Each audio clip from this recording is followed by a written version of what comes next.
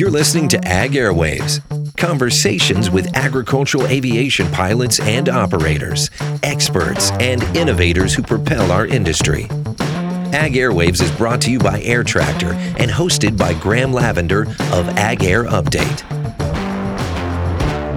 We're here today with Andrew Moore. Andrew's the CEO of the National Agricultural Aviation Association. Andrew's going to talk with us a little bit about what's going on with your association and how they're continually fighting for agricultural aviation on a national forefront. Andrew, how are you today? I'm just living the dream, Graham. How are you? I'm doing great. I want you to talk to the audience a little bit about all the work the association is doing and everything that's happening behind the scenes that most people are probably not aware of to ensure that agricultural aviation is at the forefront of everybody's mind on a national level. Yeah, so as I mentioned to you earlier, this is probably one of the busiest weeks we've had this year from a legislative and regulatory standpoint. Last Friday, the House Transportation and Infrastructure Committee and the Senate Commerce, Science, and Transportation Committee both released their draft versions of the FAA reauthorization bill. And there's a lot of key elements in those drafts that affect low altitude aviation, such as, of course, agricultural aviation. And two of the areas that we've been really pushing for over, many years has been tower marking and logging.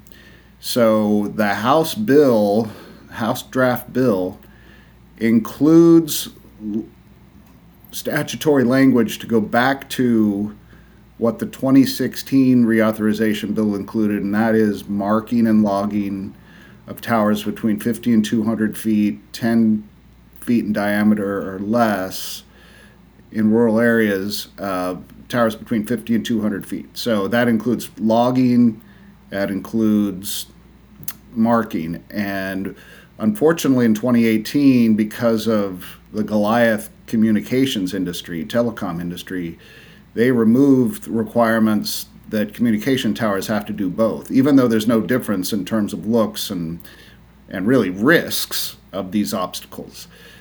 We worked with the NTSB to agree that all towers that fit this description of 50 to 200 feet, 10 feet in diameter in rural areas should be marked and logged, not one tower over another. They all should be logged. Anyhow, the House bill goes back to the 2016 language, which is favorable to us. So we're very pleased about that. That bill is actually being marked up as we speak at the House Transportation Infrastructure Committee. The chairman of that committee, Sam Graves from Missouri, has said that the House will probably take up the bill in July. So that's very favorable. The Senate just perpetuates the 2018 language, but both the House and Senate state to the FAA, you need to get this done. They haven't done anything towards taking that statutory language and making it an actual rule. Both say that you have to get this done within 180 days or report to us how many accidents there have been for low altitude aircraft and report on that. Sorry, my phone just went off. The other area that they addressed is drones. There's a huge title on drones in both the House and Senate bill.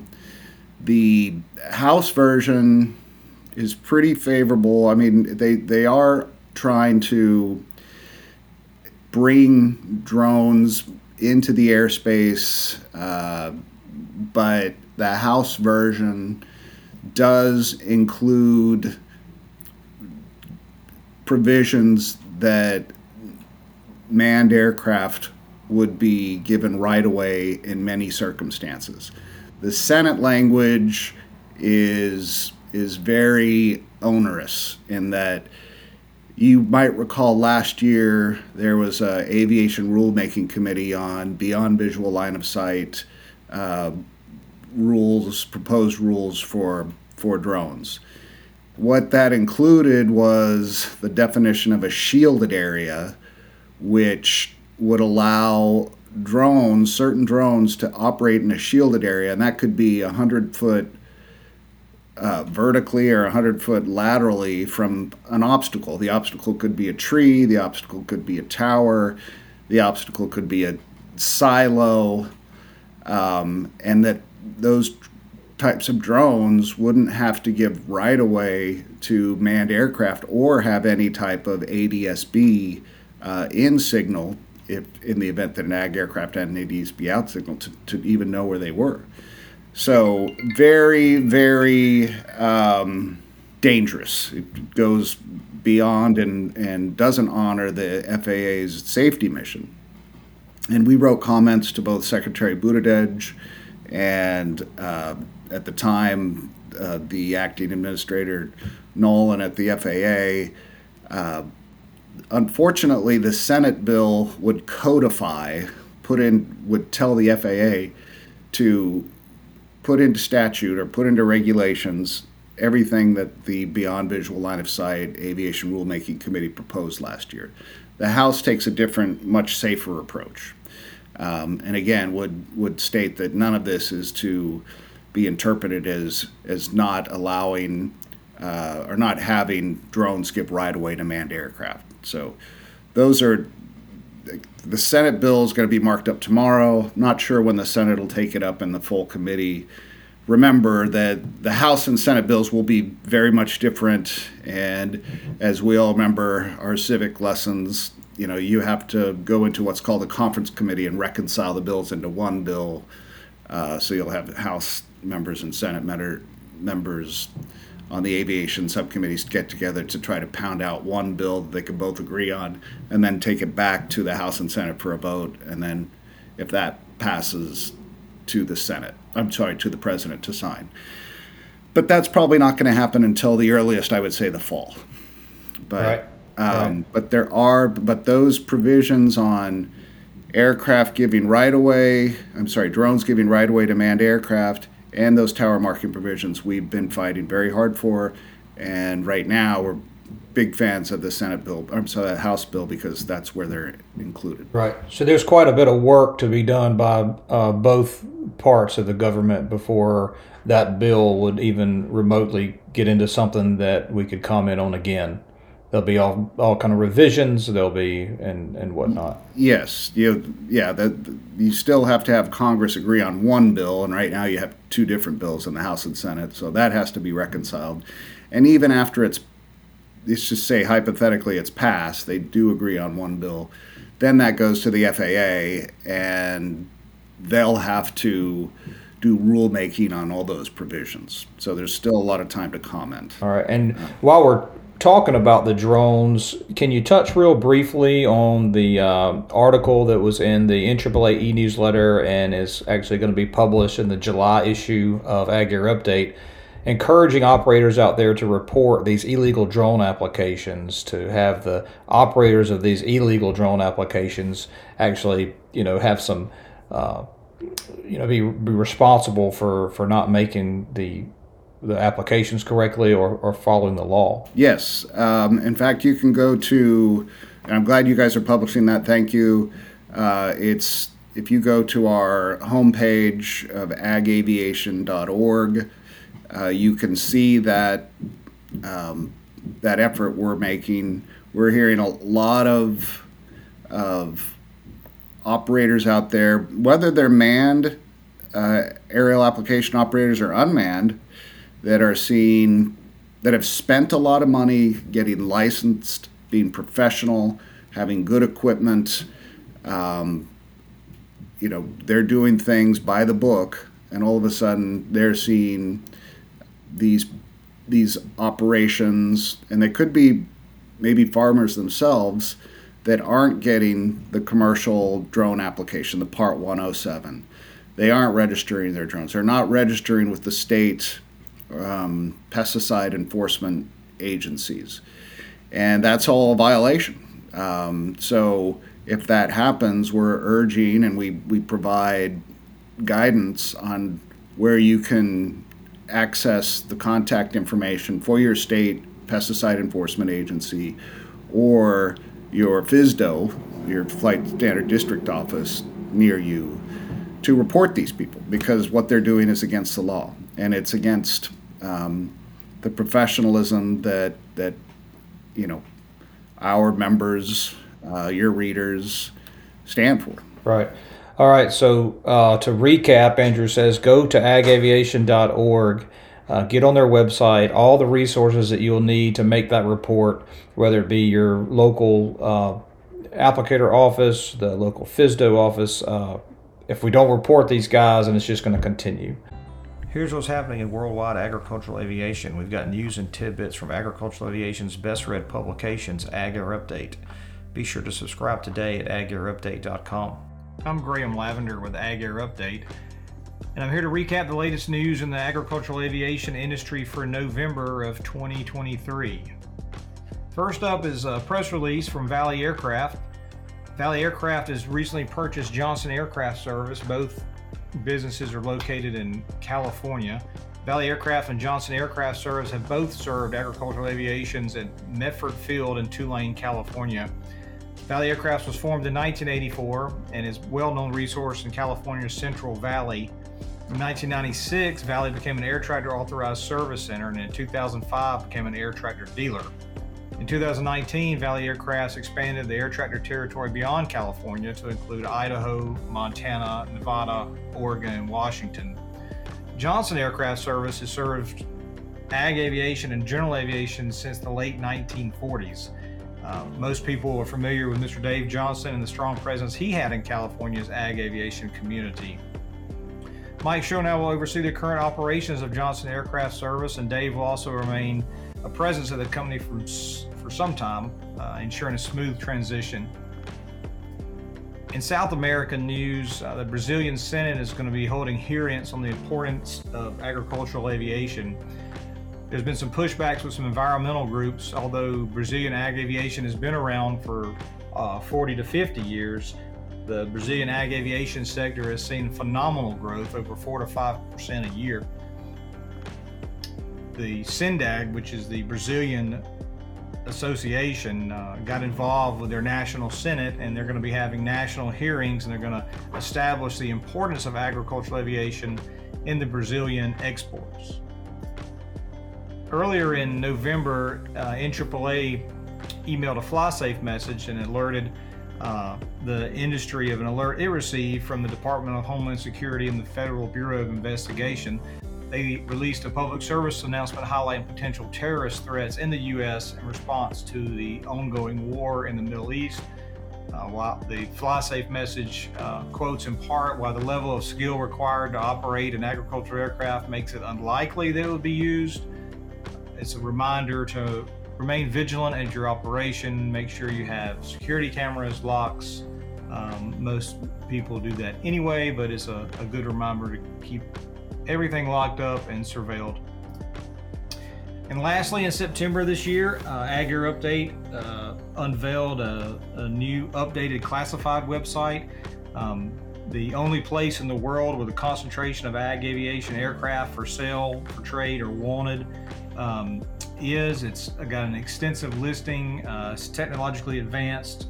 You're able to search, sort, set alerts, compare listings. Check it out at classifieds.agairupdate.com. Speaking of professionalism, and I'm glad you brought that up, hit real fast for us on the new CPAS program. How's that coming? Make some comments. What kind of participation are we seeing, and why is it important for these guys to go ahead and become a certified professional applicator? Yeah, so CPAS, the Certified Professional Aerial Applicator Safety Steward professional designation, began this year.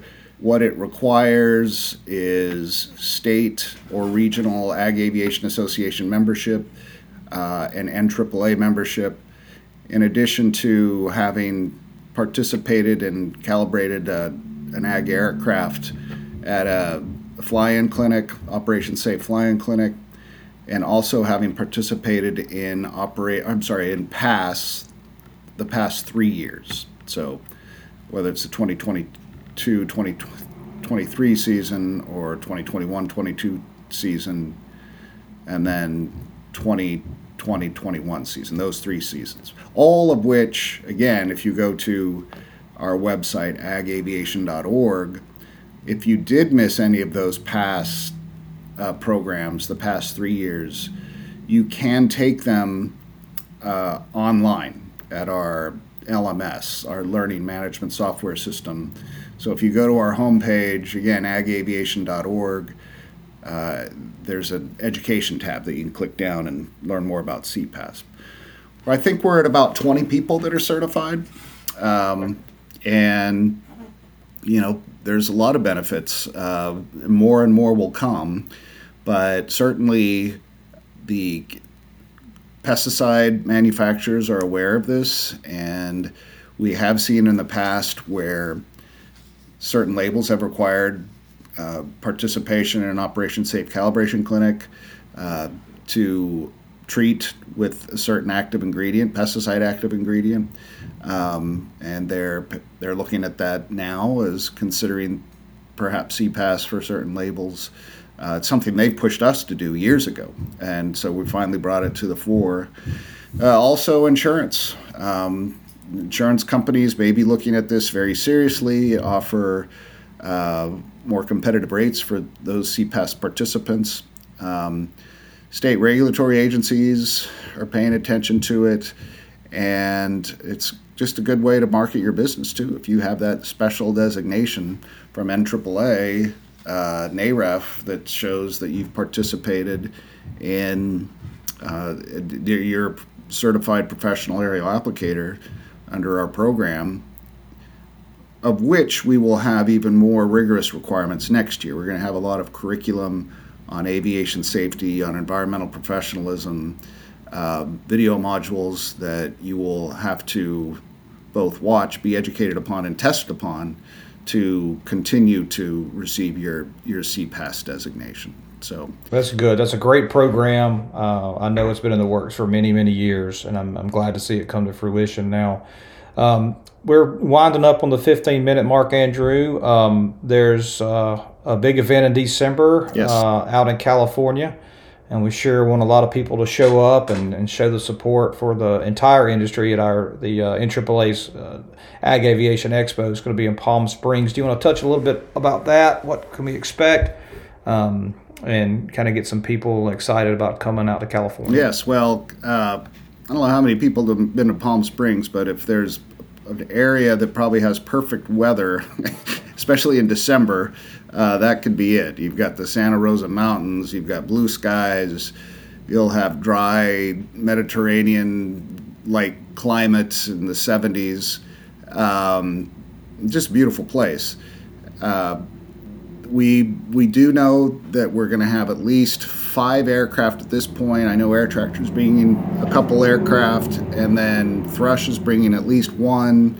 I think we'll have a Cascade and a turbine conversion and a Hatfield turbine conversion, and a couple of helicopters inside as well. That's just what we know of right now. On July 13th, companies that would like to exhibit may do so. So be on the lookout for more information on that, either through our e-newsletter, on our website, agaviation.org, and on our social media sites, whether that's Twitter, Facebook, LinkedIn, Instagram. So. All right. Well, that sounds good. I know we'll all be out there and looking forward. And you're not going to be wearing shorts, right? You'll be. I'll probably wear a tasseled tank top. I'm not sure. I haven't decided yet. Yeah. Right. Okay. All right. Okay. All right. Just gonna clarify that. Yeah. Well, I really appreciate your time today, Andrew, and hopefully we'll be talking again on a future podcast. This is awesome, Graham. Thank you so much. All right. Andrew Moore, the CEO of the National Agricultural Aviation Association. Thanks, Andrew. Thanks for joining us for this episode of Ag Airwaves. You can subscribe to this podcast with your favorite podcast app. Get a transcript of this episode and listen to others at airtractor.com/podcast. If you'd like to be a guest on Ag Airwaves, contact Graham Lavender at agairupdate.com. We'll be back soon with another episode.